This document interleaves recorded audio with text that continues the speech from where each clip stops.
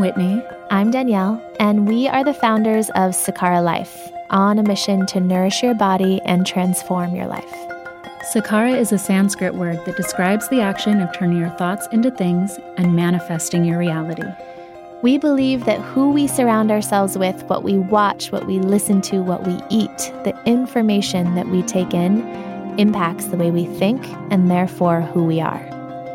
The conversations that follow are with bold thinkers who have had an impact on how we view the world, ourselves, and what it means to live the Sakara life. The intention of these conversations is to push each of us to greater heights so that we can turn our thoughts into things and all shine our light a little brighter. We are so excited to be on this journey with you. Welcome to the Sakara Life. Also, please note we are recording from our homes via Zoom, so please forgive us for any sound issues. Today, we have Jaiya Ma on the Sakara Life podcast. She is an award-winning sexologist and best-selling author of Red Hot Touch, Cuffed, and Tied and Satisfied. She's also the creator of the Erotic Blueprint Breakthrough and the Erotic Blueprint Quiz that focuses on helping people uncover their specific erotic language of turn-on, allowing for a deeper, more intimate relationship with themselves and their partners.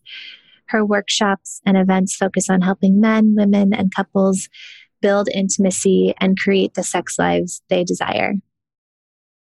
All right, Jaiya, thank you so much for being here with me today. It's my great pleasure. So grateful to have you. We like to start off with the question around mission. So what is your mission here on earth? Why do you believe that you're here? What are you here to share and gift to all of us? I believe that my mission is about raising consciousness around sexuality and pleasure on our planet. I think we spend way too much time like work, go, do. And we don't value rest, play, pleasure. And then on top of that, we've got all the stuff just between the sexes, there's a whole spectrum of gender, but something that I'm seeing come up in my practice a lot right now is just the wounds of conditioning from the culture around our sexuality, and then the wounds between men and women, and the men with their mother, or women with how our culture has treated us. I literally had a lover come to me and say, I'm so sorry for the 7,000 years of harm that's been done to the feminine. And he was just weeping. And so it's this healing that I feel like I'm here to transmute the trauma, the misunderstanding, the separation, and the cultural conditioning into an elevation of consciousness so that we awaken into the truth of who we really are. That's powerful. And I have to say, I think you're doing a great job because even just the way you've chosen to not just live your life, but then share it and put it out, I think is just raising consciousness in general, just by being you and you listening to your heart and following that. I think for so many people that aren't living the life that you're living and leaning into pleasure the way that you are, it can seem really intimidating. And so I guess I'd love to just kind of hear in your words, like what kind of take you have on sexuality and partnership in general and how you got to that. Like, did you feel like, from a young age, you were really clear on what you wanted as a sexual being, or was that something that you blossomed into? So I believe that it's a journey, right? It's like, yes, I started at a very early age. People will ask me the question, how did you get to be where you are today? Like in pleasure and orgasm and all the fun things that come along with that and relating. And it was a journey that I was very interested in from a very early age. Somewhere I must have seen Dr. Ruth. And I told my parents that that's what I wanted to be when I grew up, was I wanted to teach, I wanted to be a singer too. So those two things. It was like, I want to be a singer and I want to be like a sexologist. I want to help people with their sex lives. And I started studying. Like by the time I was 19, I had already had like a lot of stuff under my belt in terms of like sexual freedom and what did it mean in my own body and how to pleasure myself and I would spend time at night. This is a really interesting, like, I was Catholic growing up. And so I would spend time at night, like praying to God. And I didn't see like this rift between spirituality and sexuality. It was like God was part of my body being ecstatic. So that was like in my late teens, I already was cultivating and like studying Tantra and studying some of the like Taoist sexuality and just some of these ideas around sexuality that were about sex and spirit being one and the same. So that was an early influence in the journey. For me, it's more about like, how are we peeling back the layers of what we've been conditioned or told about who we are as erotic beings, who we are based on gender, who we are, like what is our true essence and identity when we start to peel back all the things we've been told, you know? Yeah, like it's hard to Catholic even imagine. Good girls don't, you know, keep Right. your legs closed, keep your skirt below your knees, you know, God is watching. And even sex education is so scary. Like I remember in school, the only thing you learn as a woman is not to have sex. And if you do, you could get a really scary disease or end up pregnant. Right. Like that's all you learn. Right. Nobody else had any other conversations with me as a young woman. I'll ask audiences all over the world, like everywhere I go. Sometimes I'll have like a couple thousand people in the audience and I'll say, who here had a great sex education? Like who here got, and there'll be maybe like one or two people, you know, who will raise their hand. And then I'll say, how many of you didn't get a sex education? Almost everyone raises their hand. And I make the argument that you did get a sex education. Right. It was the education of... It's just a bad one. A bad one, right? Yeah. My dad used to say, don't get swell-bellied. You know, don't be one of those girls. Don't be, you know, like that's witchy or that's, you know, like wrong. And so you get those messages early on that your body's not okay. Like in certain parts of your body are dirty, you know, don't touch that or don't show that or any of those things. They're all messages. It's like, this is my nose, this is my ear, but don't touch down there. Right. So, it's so crazy. Have you ever read the book, Women on Top? I haven't, no. Nancy Friday. Oh yeah, I knew Nancy Friday though. The Secret Garden was one of my favorites. Okay, I haven't read her other stuff, but I knew I was going to be talking to you today. So I just picked up her book and I had never read the intro, but I find her book so amazing because it's basically this book, Women on Top, is a compilation of hundreds, maybe thousands of women's fantasies. And in the beginning, she talks about that her main mission with this book was to really give women permission that, you know, if we do learn that sex, you know, can be dangerous, which, okay, maybe we can just say, yeah, sure, there are some dangers associated, perhaps, then the safest way to have sex is to masturbate. And yet no woman really feels, not no woman, but very few women feel empowered in that space. And she believes it's because we don't feel like we have permission and that we need permission to fantasize and masturbate and lean into that pleasure. How do you think that we got to this place where even something like masturbation, that's just a relationship with ourselves, is so taboo? Mm-hmm. Yeah, great question. And I want to say something about permission, and then I'll go to that. One of the reasons why I do what I do, and you made me think about it earlier, is because I want to show people what's possible. It's like there's no pressure to experience what I experience. There's no pressure to be like me. You be your erotic self. And yet I want to show you what is possible in this instrument, this amazing instrument that we have of a body. And by showing that, by demonstrating that, by living that I feel like is a great gift. So for any woman who's out there who can give permission to another woman, you know, who's listening right now, who's like, you know what, I'm going to start living and what that means and who I am and go on that journey. And then that gives other women permission.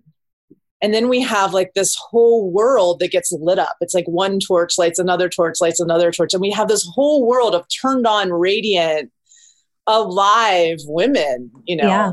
and men, because when we're radiant and alive, it lights them up too, when we heal in here. Totally. And talk about stepping into your power. Yeah. And maybe as a tag along to my earlier question about how did we get here is I think oftentimes it's what you're speaking to of you do you, like that sounds great, but how did you find you? How did you find, what you wanted to experience in this life? Yeah. I know those are two really big questions that we could probably spend the next hour on, but it was going in. I'm not going to find me out here. One of the things that happened a few years ago for me was I kept looking for the answer outside, right? The success.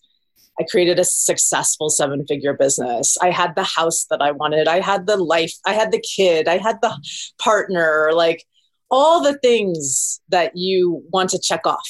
I can travel anywhere in the world. I eat amazing, glorious food. I have orgasms of every kind, like everything was great. And there was still a feeling inside of me that was like, something's still not right. What is this thing that we chase and we chase and we chase and we look for like happy under this rock and happy under that rock. And it is coming back to yourself, but it's not the self that you think you are. It's like this paradoxical thing of, well, I'm not the mom. I'm not, yes, that's part of what makes up this, but who and what I am it's an inside journey of getting still. Maybe and anybody can find it in any way, any moment, sometimes it's like a rooftop in New York City looking at the stars and you find it. And then you discover there was nothing to find. Right. So it's this like, all you can do is laugh because who and what we are is so much more than these limited definitions. And that can be through meditation, through extreme sports, through plant medicines, through healing trauma, all of these peeling backs of everything that we're not to uncover the essence of who we are as an individual, which individual means undivided, and who we are, what we are as a collective. I can imagine, I remember the transformation from maiden to mother and what that meant to me. And even though I was so excited to become a mother, I had this mourning period of what it meant to just leave a chapter of my life. And, it ended up being a really beautiful process that I'm now very grateful for. But in that example, I was an adult. And so the idea of, you've said a couple times peeling back, which I really feel is true. It really is the practice of peeling back. And as an adult, I feel like I can recognize those things I have to peel back. But there are stories in me, there are belief systems in me that I don't even know are peelable, I guess like it's like being with yourself. But also I think one of the really important things that you represent is this kind of rogue, wild lifestyle compared to so many of us out there. And when you said part of your mission is helping people show people what's possible, it's really true. Just by kind of doing what you're doing, it is showing what's possible, that we don't have to lean into these norms, and these norms that even me myself, I'm leaning into. I was raised by a single mother who had me when she was 40. So she was born in the 40s, and she was raised with the belief that you wait until you're married to have sex. Sex isn't really about pleasure for you. It's about keeping and pleasing your man. And even though I am so different from my mother and have made a lot of different decisions, there's still so much in me that is from her belief system.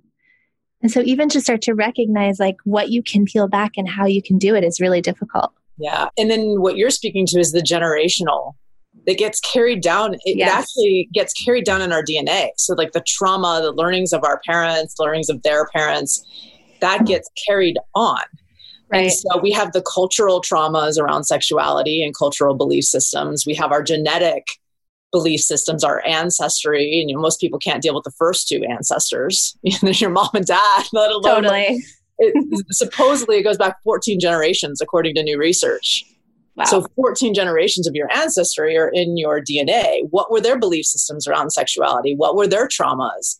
And you asked about like, where does all this come from?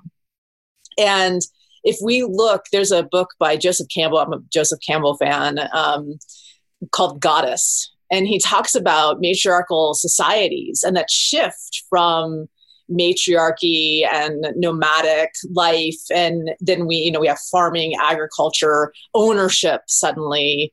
And then also the conquering of those cultures. There wasn't money exchanged. It was you get to own the woman as property now exchange. Rape, pillage came from this shift that happened about 7,000 years ago. So now we've got that shift in the way women are treated and the shift of power dynamic and how power plays into it. I mean, there's just so much.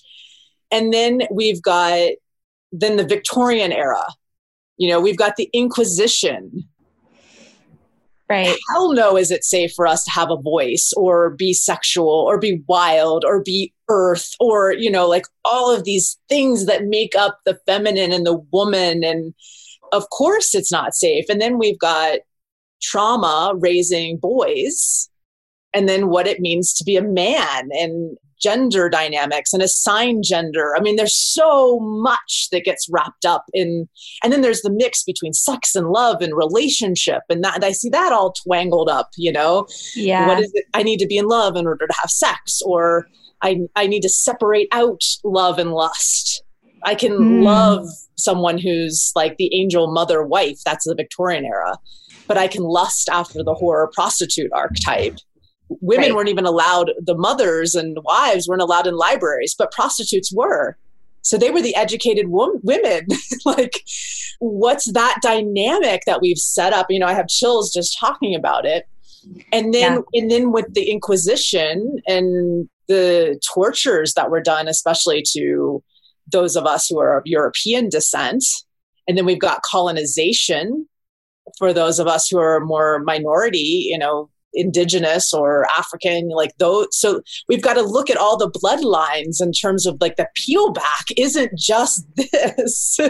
Right. The peel back is centuries of the cultural conditioning of sex being bad, wrong, okay for people of the gender cis het men, that's okay. These things are acceptable. These things are not acceptable because sex has to do with power. Yeah. And I think what you're saying is so interesting. And I just want to call out that the peeling back is not just of ideals that we believe might be, air quotes, bad or not helping us. It's also the ones that we think are great. One of my questions that I have down here for you is about romance. Like in kind of a general understanding of it, it belongs to monogamy in a lot of ways. It belongs to the idea that you have one person. And maybe that's just for a period of time, but my understanding of it at least is wrapped up in monogamy. And so what are your thoughts on romance? And can you speak to, you said that, love and sex and relationships were kind of all intertwined in a way that isn't necessary. Can you kind of tease that out a little too? Yeah, great question. I love romance. Yeah. I love it. Oh, this whole thing is about who you are, right? There's no right, wrong in it. That's the thing I want to peel back, right? When it comes to romance, it's like, awesome, amazing. I love romance. Like I love all the stories of romance. I like The Notebook, like yes. Like, I love it. And like a lot of us grew up with fairy tales but it's like, how is that affecting? Then you have to question, well, okay, what are those stories telling me about how I need to behave or how I need to be? And is that in alignment with how I want to be? And am I at choice or am I running a script of a fairy tale romance that isn't accurate to what life is. So I'm going to be continuously disappointed. I'm going to be continuously not in the relationship that I'm saying that I want to create. And it's not that it's not creatable. It is. But there's a disappointment because you've been set up, you know, to run a certain script or to run a certain way or to be attracted to certain things. I even question my own, like, why am I attracted to that thing? You know, How do I peel back that piece? So in peeling back like romance, the best way I can describe it is I was once taught a medicine wheel. My mother is indigenous South American. And so I was taught this medicine wheel around sexuality that was really fascinating, to have all the elements and to know the elements. So like fire is energy merging. It's when you and another merge energetically into the transformational fires where there's oneness. You become one. Then earth is about procreation. It's about like, how do we make more of our species? We're all a product of sex. Sex creates more life. And we demonize it. Like, that's so perplexing to me. Like, that's how we're here, is someone had sex and love and pleasure, and a sperm met an egg and made it explode into 2 and then 4 and then 6. Like, wow, that's amazing. Yeah. And so earth is this procreative, but it's not just making babies. It's also our like, how do we create with sexual energy? Sexual energy is life force. It is aliveness. Eroticism is this vitality and aliveness that we have. And then you have water sex, which is all about the pleasure and the romance and that yum. It just feels so good and it's juicy and And then we have air, which is that romantic love. I'm walking on air. It's that feeling of like, it's romantic love is so good, but it's being conscious. I'm in romantic love right now, which means there is a biochemical reaction happening in my body. That biochemical reaction is PEA, which you also get from eating cheese and chocolate, you know, which makes you feel like you have no appetite because you're like, I don't even need to eat right now. I don't need to sleep. Like, it just feels so good. And oxytocin and the love bonding chemical. And Sarah, you're on drugs. You know? Yeah. Romantic love is like a drug that creates bonding. It makes us want to bond with one another. And your neurochemistry plays a role in all of this. So like I'm low in GABA and I'm low in serotonin. I'm higher in dopamine. Knowing this about myself, I'm going to want a lot of sexual partners. I might not have the bonding mechanism as much, so I might want to supplement with those things. But I have been in a relationship with my partner for 13 years, so I'll say I'm actually pretty good at bonding. But I also like to have lots of lovers. You know, so it's like this knowing your own neurochemistry and how are you playing a script based on your neurochemistry. So So looking at that whole thing, then you can start to go, okay, wait a minute, what am I playing with? Where do I want to develop? If I've been very much in the romantic love area, maybe I want to develop in the pleasure area. And that's actually how I got pregnant. I was looking at my wheel and like I spent a lot of time in the transformational aspect of sexuality, right? How do we utilize sexuality for our own awakening and meditation and sexual pleasure as a tool for enlightenment? And I spent a lot of time there in my late teens, early 20s. And so sex was always for that. Like sex was for that energy merging, the transformational fires. Then I wanted to have a baby, but I was told I'd never have children. And I was like, well, how do I heal that? And I learned how pleasure plays a role in being able to get pregnant, but I'd never had sex for pleasure because of my Catholic upbringing, right? It was like, I can't just have it for pleasure. That's how dare you? You know? So when I reclaimed having sex for pleasure, that's when I got pregnant. Go figure, you know?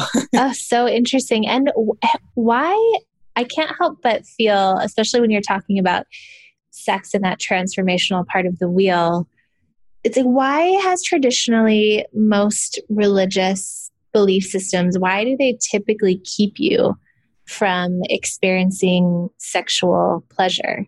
At least, especially as it pertains to Christianity, which is, you know, how I grew up. How did sex become such a thing that we're not even supposed to understand, much less really experience in pleasure? Yeah, I mean, it's is it like it's the most powerful place, and so they don't want the individuals there? It comes back to power. And so it's like this taboo of it's a taboo of knowing who you are. It's a taboo because when you know who you are, you're no longer able to have someone have such power over you. The scripts don't have power over you.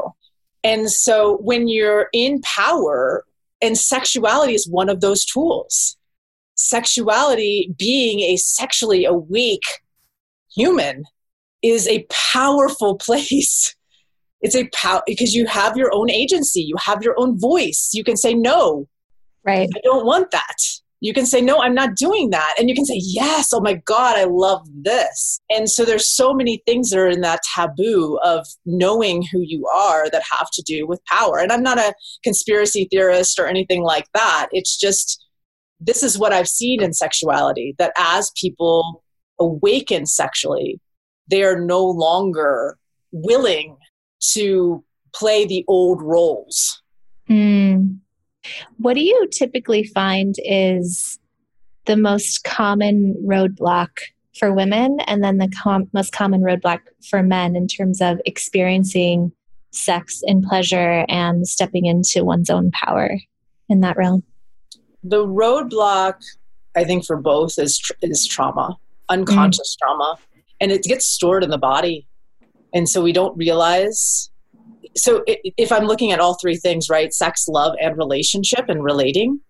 In sex, it'll show up in inability to have an orgasm. In not that there's anything wrong with you if you're not having orgasms. I don't want, like, one of my biggest messages is you are not broken. You just don't have education, or you just haven't like moved through those things that, like, you talk about kind of blocks. I think of them less as blocks and more as parts that haven't been integrated. They forgot. So is your belief then that anyone can experience like ecstasy and pleasure in its kind of most manifested form? Because when you grow up and you take like those Cosmo quizzes, it's like, I remember doing that as a child, and it's like, you're this type or that type. And I want to get into your erotic blueprint because it's so much more freeing than anything else. But I remember like being put in these buckets, or there'd be articles of like, not most women don't have orgasms, and that's okay. And there was no education around, actually, it's okay that that's where you're there, but every human is entitled to pleasure. I think we are the ecstasy. So it's not we're chasing ecstasy. Yes, we can go into ecstatic states of consciousness through pleasure, through orgasm, through dance, through music, through drum, through breath work. Like, there's so many food, like an amazing, like gourmet, amazing meal, healthy foods for our bodies. But this idea that we're separate from it, I just want to switch a couple things. Like, we are it. If we peel back all the layers, we are unconditional love. We are ecstasy. We are orgasmic. The universe is an orgasmic. Everything is orgasm. Like, there's no separation. Right. So it's a little bit of a shift of frame. Instead of something out there that I'm trying to get, it's that I already am. I just have to remember or peel back the things that are not that. It's so interesting because it makes me think about just Whitney and I started this company 10 years ago, and there was lots of people talking about, health and meditation and all that, but it wasn't in the mainstream consciousness yet. And as grateful as I am that now it started to move into the greater consciousness, I also think that there's kind of like a dangerous trendiness to it that I really hope the world navigates away from, so that this just becomes kind of new normal instead of trendy. And one of those things is, there's certainly lots around food, too many to even name, but there's also some of that around meditation and this idea that, you need to go sit and have quiet time and quiet your thoughts. And I love what you're saying, because it makes me remember the importance of that quiet time, not just so I can then come back to life and like deal with stressful moments and whatever in a good way, but also so I can really start to remember that oneness. Like, that's really the goal. I think sometimes in this kind of wellness era, we forget what the main goal of some of these wellness rituals actually are. It's not to just have a longer to-do list, right? Or one more thing to do. It's actually seeking that higher meaning and higher why that drives us. Yes.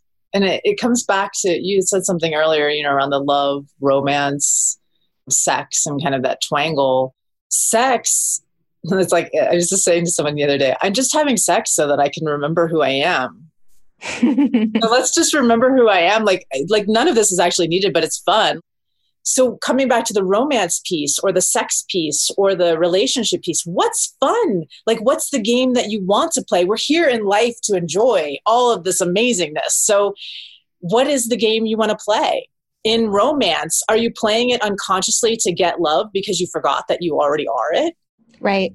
In success, are you doing it to win and crush it to get freedom but you forgot that you already are free? In sexual relationship, are you relating to another because you're trying to remember that you already are? Like, you created the separation to know yourself, to have that reflection.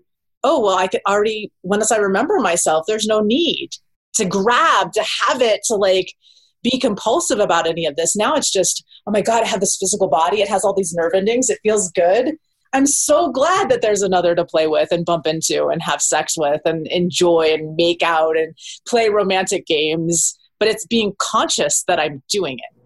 Right. And it's also tying everything together in so much that wherever we are, there we are. And so we might as well make it the most pleasurable, fun experience, and remembering that we get to decide that. Like the theme that keeps coming back to me as you're speaking is finding your voice, because otherwise, have you read I don't remember her name, Polly something, but it's Women and Desire, Beyond Wanting to Be Wanted. It's one of my favorite books because she talks about much of what you mentioned about kind of the history of women and desire, but how one of the greatest things that gets in our way is actually that what turns us on as women most often is wanting to be wanted. And not that that's inherently a bad thing, but it makes you the victim of somebody else's feelings versus being in the driver's seat of going out and getting what you want. And so it's this really interesting, it made me, I read it maybe like 10 years ago, and it sticks with me all the time because that manifests in so many other areas of life, of needing the accolade or needing whatever it is, but especially around sex. Do you find that so many women are caught up in wanting to be wanted instead of really knowing, just without another human around, what it is that they desire? Yeah, it's one of the big ones. A lot of women also want partners to mind read what they want. Right. They want to be wanted. And then they want their partner to know exactly what they want without saying about what they want, because they themselves don't know what they want. So it's kind of this very strange. Right. It's like, figure me out, and that's your job. Yeah, but I don't even know. Totally. Yeah. Because I haven't figured myself out. So I need you to do it for me. That sounds familiar.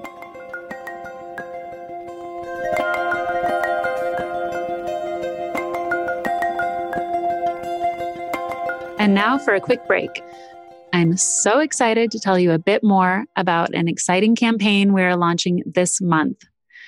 From February 8th to February 28th, when you purchase a Metabolism Super Powder subscription, you'll receive exclusive access to amazing content from Kama, a sexual wellness app, and a special gift from Foria. You'll also receive a ton of educational content around the female libido, new exclusive Metabolism Super Powder recipes, and so much more. If you're interested in participating in this special offer, for a limited time, we are gifting you $15 off your first purchase of our best-selling Metabolism Super Powder. Simply go to sakara.com/MSP at checkout and use the code podcast15. That's sakara.com/MSP, like Metabolism Super Powder, and enter podcast 15 at checkout for $15 off your first purchase.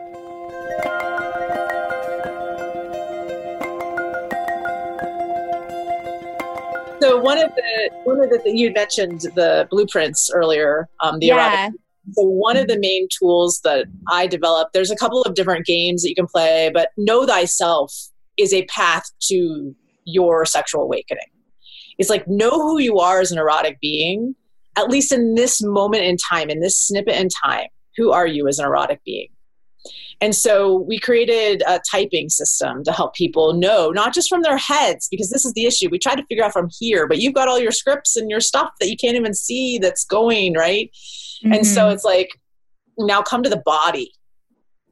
And I remember a workshop I was teaching where I was doing a demo on someone on their body, and she said, nothing comes to mind. And I said, well, what comes to body?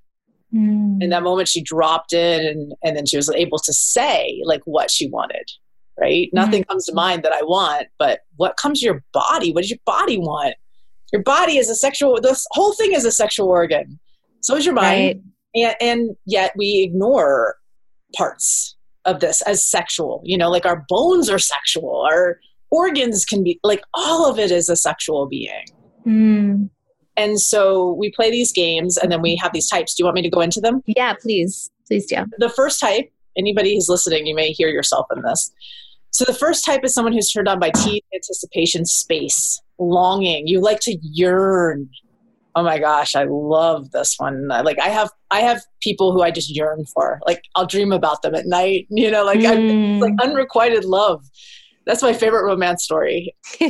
Yes. The unrequited love, the unattainable, but I'm always wanting it. And then I might get a glimpse that I might have it, and then it goes away, like that whole thing. Or if you've ever been kissing someone and you're not kissing yet, and it's like the moments before you're about to kiss, and it's like all those feelings in your body and the electricity and the butterflies, and then you kiss and it's kind of like, you might be this type. So it's called an energetic. And you're turned on by the space and the energy play more than anything else. More than the actual act, perhaps. More than the actual physical touching, which is hard for a lot of people to understand. It's like, what? Sex means, I'm touching your genitals, or I'm playing with your breasts, or we're kissing, we're making out. No, sex can be super hot. Like I can have orgasms galore with and never be touched. Across the room, my lover could look at me in the right way, and I'm like, wow. Wow, that's amazing. My whole being. So the superpower of the energetic is orgasms without being touched, multi-dimensional orgasms. Like we can get into quantum, sex, and playing in quantum fields, and diminishing space and time into time space instead of space time. Like it gets wild and fun and amazing. Like you're making love to the universe, Wow. Like the universe is your lover, which is you. So it's all self-pleasure. It's living in that oneness. On the shadow side of the energetic, a lot of times energetics have trauma in their history that makes their nervous system very sensitive, which is why they can feel so much. It's a superpower that they can feel so much. They're so sensitive. But it can also be they'll short circuit if it's too much, too quick, too fast. Like if you go straight for the clitoris, too much, too quick, too fast, they're going to go and they're going to short circuit. So an example of this would be if you're making love and then all of a sudden all the arousal goes away because it's too fast or too quick. Something's going on that's too physical. You just kind of zone out. And then a lot of energetics don't speak up. They either dissociate from their body in order to keep going, or they get kind of a little bit in their head and they just don't say anything. They just kind of lay there or they endure a lot. Interesting. Because saying a boundary might hurt the other person. They don't want to hurt anyone. And they feel everything. They're very empathic. So they'll feel everyone I don't want to shame my partner. I love everyone. So, it can have that flavor. And then the next one is almost an opposite. So the sensual is someone who likes to collapse all the space and they want all their senses being ignited. So it's food, smell, taste. They bring the beauty to the environment. So when I developed my sensual, I bought a bunch of furry, yummy things. So having all of that was a way for me to expand into more of the sensual blueprint. My partner, Ian, is very sensual. We met dancing with no words, just our bodies doing contact improvisational dance. And it was just delicious to fall into him. So the superpower of the sensual is that they can have non-genital orgasms. So you can have orgasms anywhere in your body. You could also have like foodgasm, like a beautiful piece of chocolate, that's just like, oh, they'll moan, they'll touch their hair, their clothes a lot. One of my best friends is definitely this one. Romance is also very key in their sexuality. Mm-hmm. So whereas like an energetic could have no romance. Right. Other than the story of maybe the unrequited love. Right. The leading up to, but yeah. Yes. Right. But like Notebook is a quintessential, like sensual. Right. I mentioned that a couple times. the swans and the boats and the rain. And love that movie so much. I love context and story. Like, I haven't seen in 3 years and now we're reunited and the music is swelling. The shadow side of the sensual, however, is getting caught up in their head. They're glorious in their body, like, oh, this yum, yum, yum, yum. And then if they start thinking about something that's left undone, it'll take them down a hole in my head rabbit hole. And then it's very difficult for them to get back sometimes into their body, into what's happening between their legs. It's like, I can't feel you between my legs because I forgot about the laundry, the kids are crying, like, there's too much distraction. It's hard to focus. And so on that shadow side, it could be that as well as mess or, my partner's bad breath or if we just took 5 minutes to clean up the bedroom, I can't concentrate when the bedroom's a mess. Those kinds of things are the shadow side of the sensual. Okay. And there are 5 total, yeah? We have 5 total. And I want to, yes, please. I loved this. And I'd love to know at the end, after you go through each one, because you must have so much data now, which is so interesting. Just wondering what you find in terms of like where kind of we spike as humans, like where are most humans lying in the blueprint, like which ones are most popular, which ones are rare, etc. Yeah, we have had about 300,000 people fill out the quiz. So we've been collecting all that data on gender and blueprints, relationship style and blueprints, just a lot of really interesting things. So a lot of, and then, information can be skewed because maybe people who are attracted to coming to take a quiz like this might be certain types. So I just want to speak to that too. Like, interesting. Our audience tends to be people who, are like your audience. So they're interested in health, yoga, meditation. So we're going to get a lot of energetics. Right. Interesting. But what's interesting is gender to me. A lot of people think all men are sexual. Like all men are going to be sexuals. And that's not true at all. Like it's very much across the board. That's the one that kind of we think of as, I guess you just said it, like the stereotypical man who just kind of needs to see sex or see something sexual and they're turned on.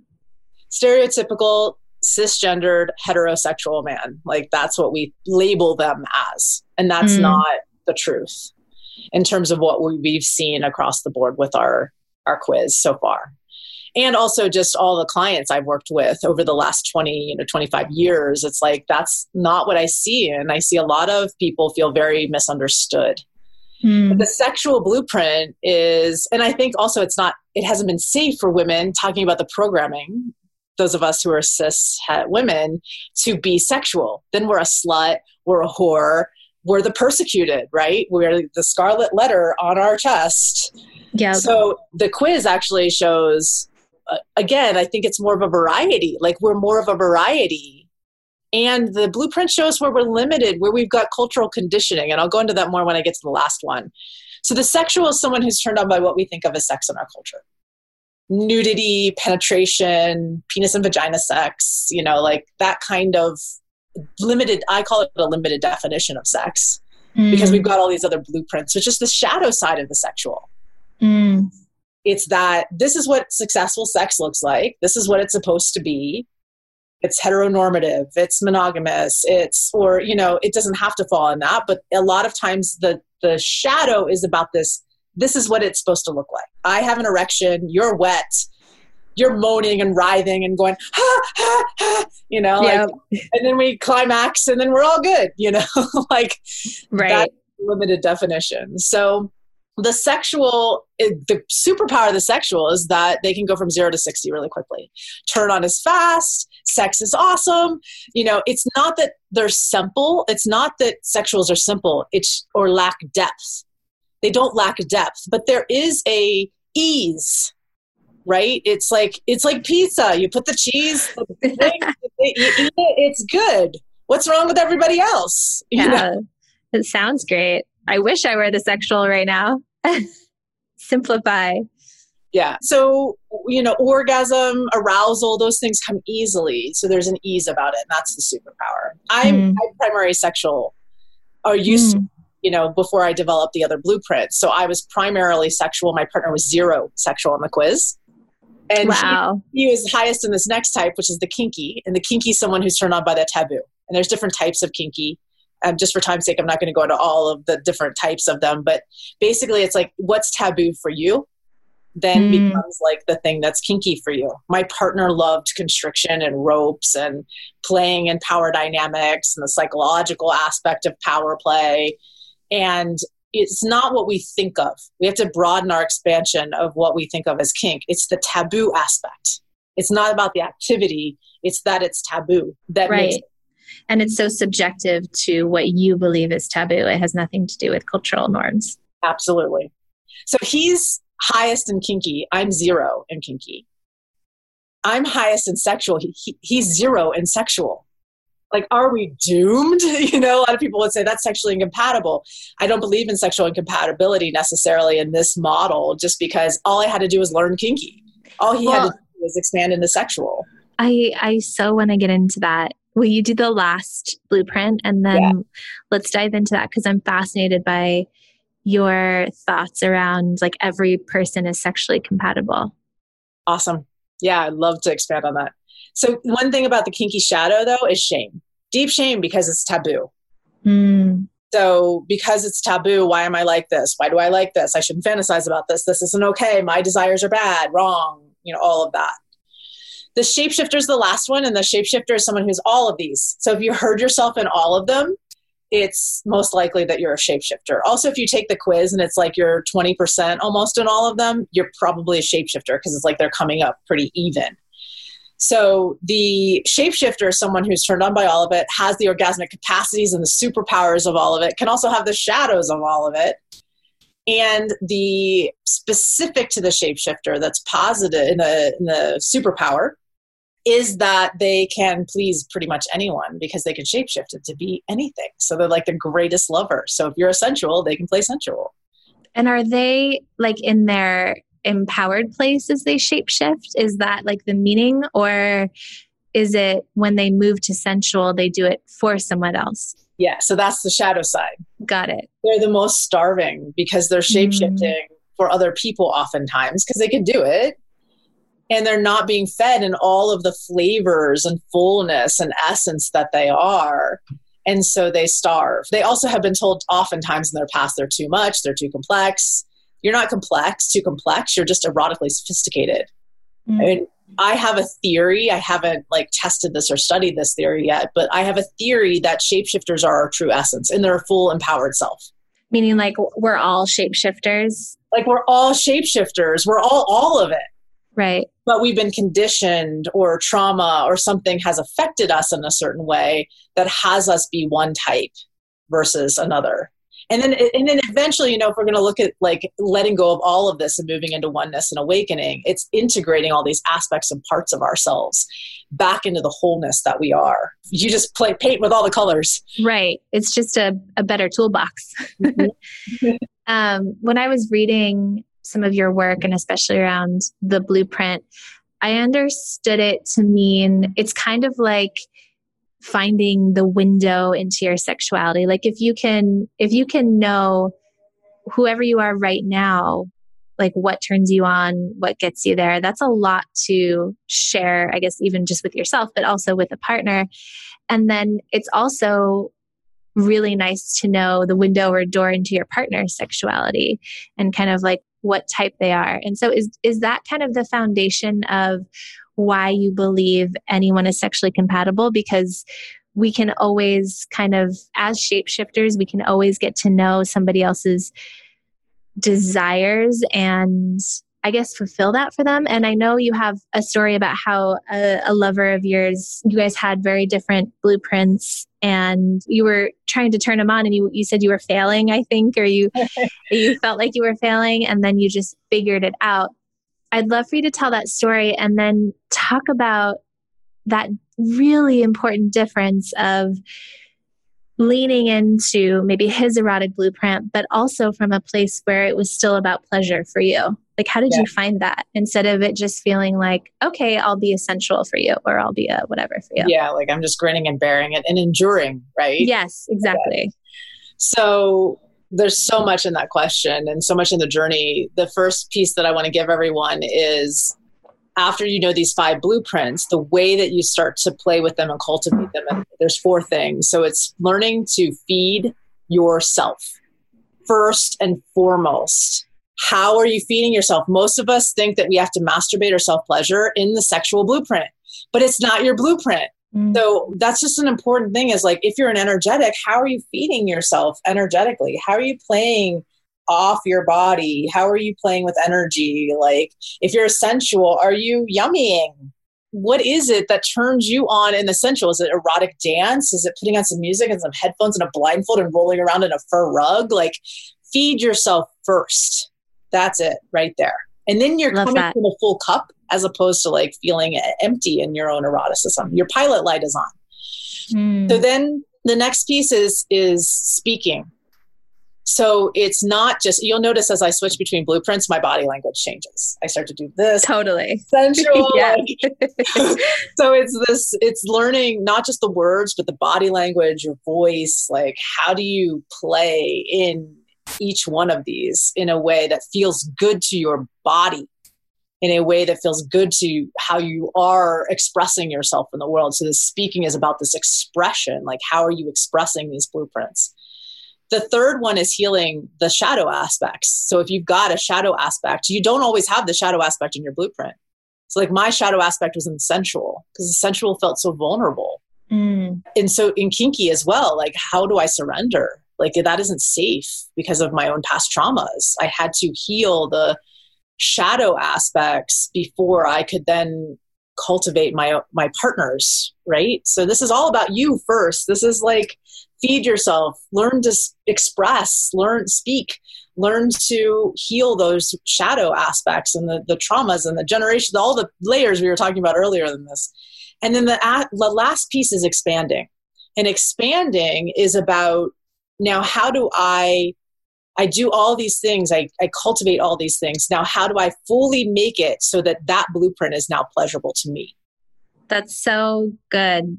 It's such an important distinction because I think typically as women, we're the mothers, the givers, the taker care ofers, and so I can imagine so many women leaning into, oh, okay, that's your type. That's what you need. Great. I can do that without doing that work. And it's almost as if you're saying that finding your sexual mismatch is like the greatest gift because then you get to do all that work. It brings you back to the wholeness that you already are. You remember, oh, I do have kinky aspects. I just push them in a closet somewhere. We also have something we do called erotic persona work, which is helping people expand into that. And so like I did 7 different erotic personas to help me expand into these different territories. One was a kinky mistress. To like expand myself, where in the kinky blueprint do I find pleasure? One was a gorgeous goddess, like you must worship me. So I was playing with energetic and kink, and she was a bit sensual too. I did a total sexual like slut. I'm reclaiming like the super slutty aspect. Her name's Puddles because she's wet all over. She's super fun. Good. But in it, I also found like the pieces of delight that I'd shoved in a closet. It was like reclaiming this delight of living. Like, let's go. Right. It sounds so playful. Yeah. She was super playful. I blame her on my diet now because, I didn't eat any sugar. I was hardcore. And then when I reclaimed this part of me, it was like, she's like, I'm going to eat French fries and I'm going to eat funnel cakes. And to eat what feels good. Yes. And so then it was like, I had more balance in my life instead of this kind of oh my gosh, if I'm not having like everything perfect and no sugar, that I'm going to die. This is fun. Like, let's have a little bit of fun. And my son loved it. Not that her erotic bits came out, but like with him, but like we went to an amusement park, which I would have just grouched about and had a horrible time. But I could cultivate this delight. We go, come on. And like, we could run through the park and like find the next ride and, eat the funnel cakes. Yeah. And so he wanted that aspect of me because he'd never seen it. Right. And it's such a beautiful reminder that the work in the sexual realm shows up in our everyday lives as well. It's not as if they're these kind of bedrooms to a house that, stay closed. Eroticism is our aliveness. Right. It's like life force energy. Exactly. I really want to get into motherhood and birth. I'm pregnant with my second. I had a pretty traumatic first birth, as I think so many women do. And I was really, really certain I wasn't going to have a traumatic birth, which is, I think, a little bit of why I was so brought to my knees, because I think I was really headstrong and I wasn't listening. Like the listening part of me, the softening into motherhood wasn't there. I was really like driving and like, this is where we're going. And so I'm so fascinated to hear, I know you had an orgasmic birth, like what that means to you. And then what kind of your wish is for women in that birth space. And like I always talk about, even though my first birth was traumatic, it was also like such a big, beautiful lesson that I'm so grateful for. And I've worked through, some of the trauma. I'm sure there's still some that I need to work through, but that's been one of my big goals with this second pregnancy. So for those of us that have experienced birth trauma, what do you think are some of the ways we can work through it? Great question. And thank you so much for sharing that vulnerably. Feel you on that. Yeah. So a lot in that question. And another little goal with this pleasure piece and orgasmic piece is that in consciousness around our sexuality, is that we have orgasmic conscious conception, orgasmic conscious birth. Not that a C-section can't be an orgasmic conscious birth, or you know what I mean? It's like So I don't want to make any way that a woman is having birth or giving birth wrong, bad. Like there's nothing wrong with that. And then if we go all the way through life to have an orgasmic conscious death, this idea of from conception to death, that we're living in this conscious and orgasmic to me is this, like what we've been talking about, radiance, vibrancy, aliveness, life force, pleasure, peace. And pain can be pleasure. Intensity can be pleasure. Like it can be ecstasy. And so the first piece in unraveling this is our own images, thoughts, emotions, sensations we have around the birth process. Because we have all been shown images of people like, I hate your fucking guts, like screaming in so true. Like, look at what we've been programmed, movies. I mean, my first recollection of ever witnessing birth was Look Who's Talking with Kirstie Alley and John Travolta. And literally the first two scenes, the first scene, like the rolling opening credits, are a sperm going up the vaginal canal talking and then finding this like wafty, lazy egg, as if like the life force is in the sperm and the egg is just this like weird big thing that it has to find. And which isn't true. It is completely not true. And actually the studies have shown that like the egg pulls. Yeah. The egg like chooses which sperm gets to come in. She's very active. Exactly. She's like the one, accepting, which is and choosing and letting in, which is ultimately the feminine anyway. But then the second scene is her in a hospital bed, like feet in stirrups, bright lights, masked doctors, and she's just screaming bloody hell. And it looks like the worst thing that you never want to experience. Yeah. So that's the first goal, is watch births that are beautiful. There's my teacher, Elena Tinetti-Vladimirova. I don't know if you've ever heard of her. She has a film called Birth into Being. Okay. She was a Russian birth, I call her Russian birth shaman, but she took women to the Black Sea and they had births with whales and, like dolphins. Oh my God, amazing. So you watch these births and you're like, I mean, they're just women, just like, there's one, my partner's favorite one was this woman. She had built a tank in her living room. And so she's in this tank that's see-through and her kids are around like dancing that she's already had. And like one's burning incense and like they're dancing around and she's just like smiling and she pulls the baby's head out and she's just like, and she just pulls the baby out and she's like here and like showing the kids the baby. So it's like a completely different narrative. So that's one piece. The other piece is about pleasure.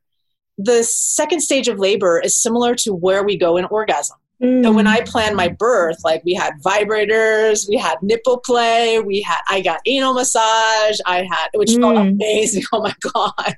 Like that. Because there's so much pressure on your pelvic floor, like to have my whole pelvis, like massage. We did clitoral touch. Like we did all of this to keep me in that state where my oxytocin was flowing. I can't say like it was like amazingly, like everything was pleasure. There were moments of intensity. Like there were moments, like it was more like a shamanic initiation journey than it was anything else.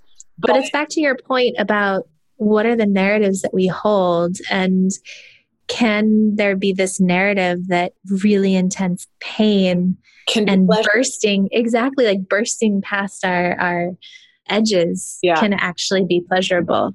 Yeah, that we reframe it. Because if you look at it, if everybody just does this exercise right now, if we look at any pain in our body, just find something that, if you scan and find something that's discomfortable, now look at it, take away the label of pain and actually like look at it and you'll notice, now look at that, like go even deeper. Like, well, what's that? Break it apart. And what did you notice just doing that really quickly? I have had this angry tooth since I got pregnant with my second. And just as I did that exercise with you, I got this really loud message that it's just a reminder for self-care, because I'm so busy being a mother to a toddler, owner of a business, and now pregnant, that I oftentimes put myself last. And for the last 3 months, I've been probably spending close to an hour on my teeth every single day. So half hour morning, half hour night. And I've prioritized it. And so I guess I never thought of it that way until we just did that. But yeah, just this reminder that I need to fill my cup. And maybe sitting and doing a half hour of teeth cleaning isn't it, but it's a reminder that it's important. Yeah. And then if you look at it from a sensation standpoint, so that was like, I break it down. Those were thoughts that arose as you looked at it. Now, maybe there were images that arose or body sensations that arose. So everything is a conglomeration of these 4 elements. We just label it as pain. Images, thoughts, body sensations, and emotions. Now, if you take body sensations and you start to break them apart, you notice it's just a movement of energy. When we close our eyes, where is it even? We can imagine it. There's an image that arises, but where is it really? And so this was an exercise for me with birth to unravel like this thing that we label or the narrative that's been played and go, wait a minute. What are the thoughts, images, body sensations, and emotions? And let myself go into them, into the ecstasy of just energy moving. It's just a wave of energy that's moving. And then I want to say one more thing in terms of healing the trauma. The biggest thing that I see, and I worked with postpartum women, was scar tissue. And so getting some scar tissue remediation work, because the way that scar tissue can affect the body and the body's opening. And so a lot of people have scar tissue at their cervix. So I do a lot of work with the cervical scar tissue and helping people break that up, because that can affect things. Or, you don't know, you fell on your bike when you were 2 years old, or totally, you had an infection that created some adhesion in your pelvis.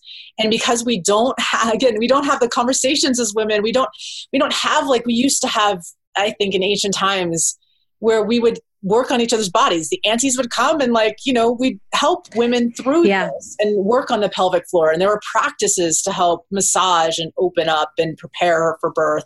And there were techniques to break up scar tissue. And so we're reclaiming those things.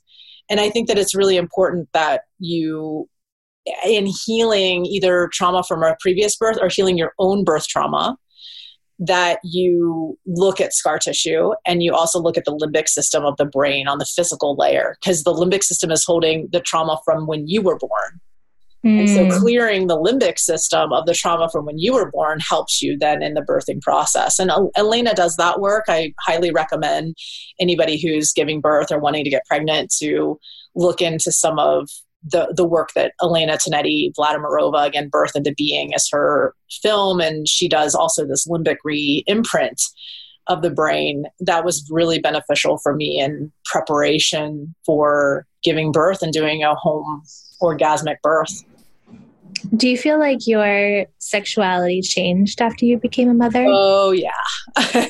In what way? Because there's obviously the stereotypes, right? That, you know, you're too tired to have, like, sex becomes deprioritized, or you're not a sexual being, or to your earlier point, we're now like the safe mom woman that you can love, but you can't lust for. So what was your transformation or process like around motherhood? There was the physical body transformation. That was the biggest piece for me. I knew my body very intimately because of what I do. So I was like, I did look at my cervix regularly. I knew what it looked like, and then it was different. You know, I had a morning of like, oh, my cervix is different. So it was like, there was a physical transition with my body. I also had a birth trauma, a big tear that affected my pelvic floor function. So there was the recovery of all of that postpartum. I couldn't walk for a while. Like, it was pretty intense. Wow. And luckily, you know, I have resources and people around me who know how to heal that. But when we surveyed, it was over 400 women. I couldn't believe the stories from people, you know, like, oh, just use this numbing cream every time you have sex. It's like, no, I don't want to. It's just like quiet desperation. It's crazy, the trauma around birth and sexuality. And then there was I would have orgasms and my breast milk would squirt, you know, kind of type of things. And, you know, so then there were like all the juicier aspects. Like, I have a theory that the G-spot kind of gets shifted and changed. I love that. And we did this research on just like, what are some of the changes? And we talked about like, does the G-spot kind of stretch out? So women were more ejaculatory after giving birth. And then there's some who just step into their sexuality after the birth process. So I feel like it's different, but you can't buy into the cultural narratives again. Now you're a mom, so now you have to behave a certain way, or you're no longer sexy, or you're no longer desirable. And I definitely fell into that. I mean, and I was already a sex educator, and I fell into, he doesn't want me. I'm undesirable because my body has changed, or I don't feel sexy, or I wanted to have sex. It was the opposite with us, where I really had lots of desire after our son was born. Like, I wanted more sex, and he didn't want sex. Like, he was exhausted. He was tired. He was like, we were co-sleeping. So he was getting like all this estrogen from co-sleeping.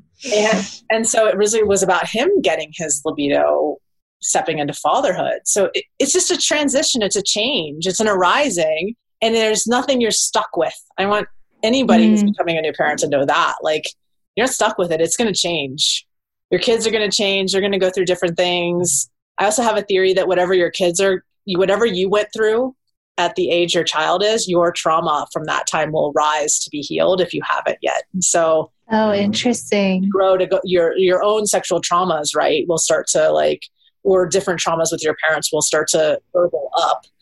And if you get really conscious to it, you'll notice it. It's like, oh yeah, when I was 11, that happened. And now my son's 11 and I'm revisiting that thing that happened. Oh, that's so interesting. Yeah. What a gift children are for bringing up. Like, I think my birth with my first helped me work through a lot of my trauma I had around my birth.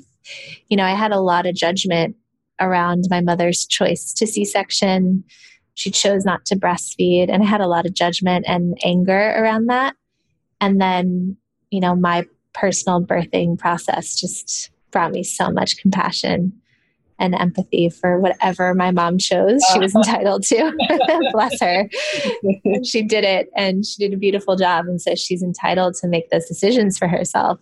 But I had so much judgment around it. So it's what you're saying is this, I hear as this beautiful reminder that, like, as these things show up, whether it's through motherhood or our sexuality, it's like we're told that if you're not sexually compatible, then move on.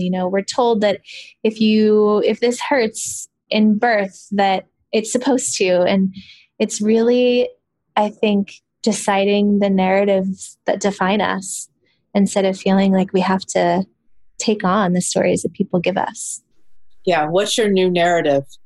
That's one of the questions I really love to ask people after they've had some kind of ecstatic experience or we've done some kind of healing work. Okay, what's your story now? What's your new narrative now with this new realization? I like to work on 4 layers. It's like the physical body layer, the psyche-emotional, psycho-spiritual layer, then the like archetypal, transpersonal, like what are, when you have an image of like yourself being burned at the stake or something like that, that's an archetypal, transpersonal layer, but could be the generational trauma piece.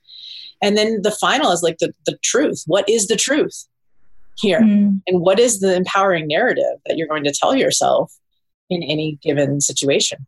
So powerful. Well, I think this is a beautiful place to ask you about light work and the work that you're going to gift all of us so that we can start to shine our lights a little brighter out in the world. Be you. Remember who you are. That's the front door says sex, but that's just a way to remember. To get in. Yeah. Right. Just a way to remember. So be the light that you are. Be the love that you are. You are love and you are loved. And this is unconditional love, just all pointing us back to remembering that. So beautiful. And it ties to something you said earlier that stuck with me, and that we're taught that pleasure is outside of us and it's something we have to go get and then receive. But if in fact we remember that we are it, it's a very different journey. It's more the peeling back and the letting go that you've been speaking to instead of the going out to get. Thank you so much. I just adore you. Thank you for everything that you do and put out into the world, and for being such an empowering voice. Thank you. In every way. Thank you.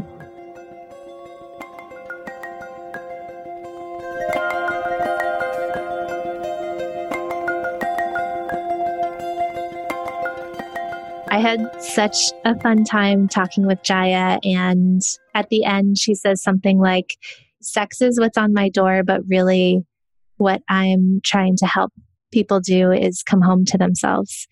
I love that so much. And that really is the theme of this conversation, is what does it mean to really tune into who we are, who we truly, truly are, and get out of our own way.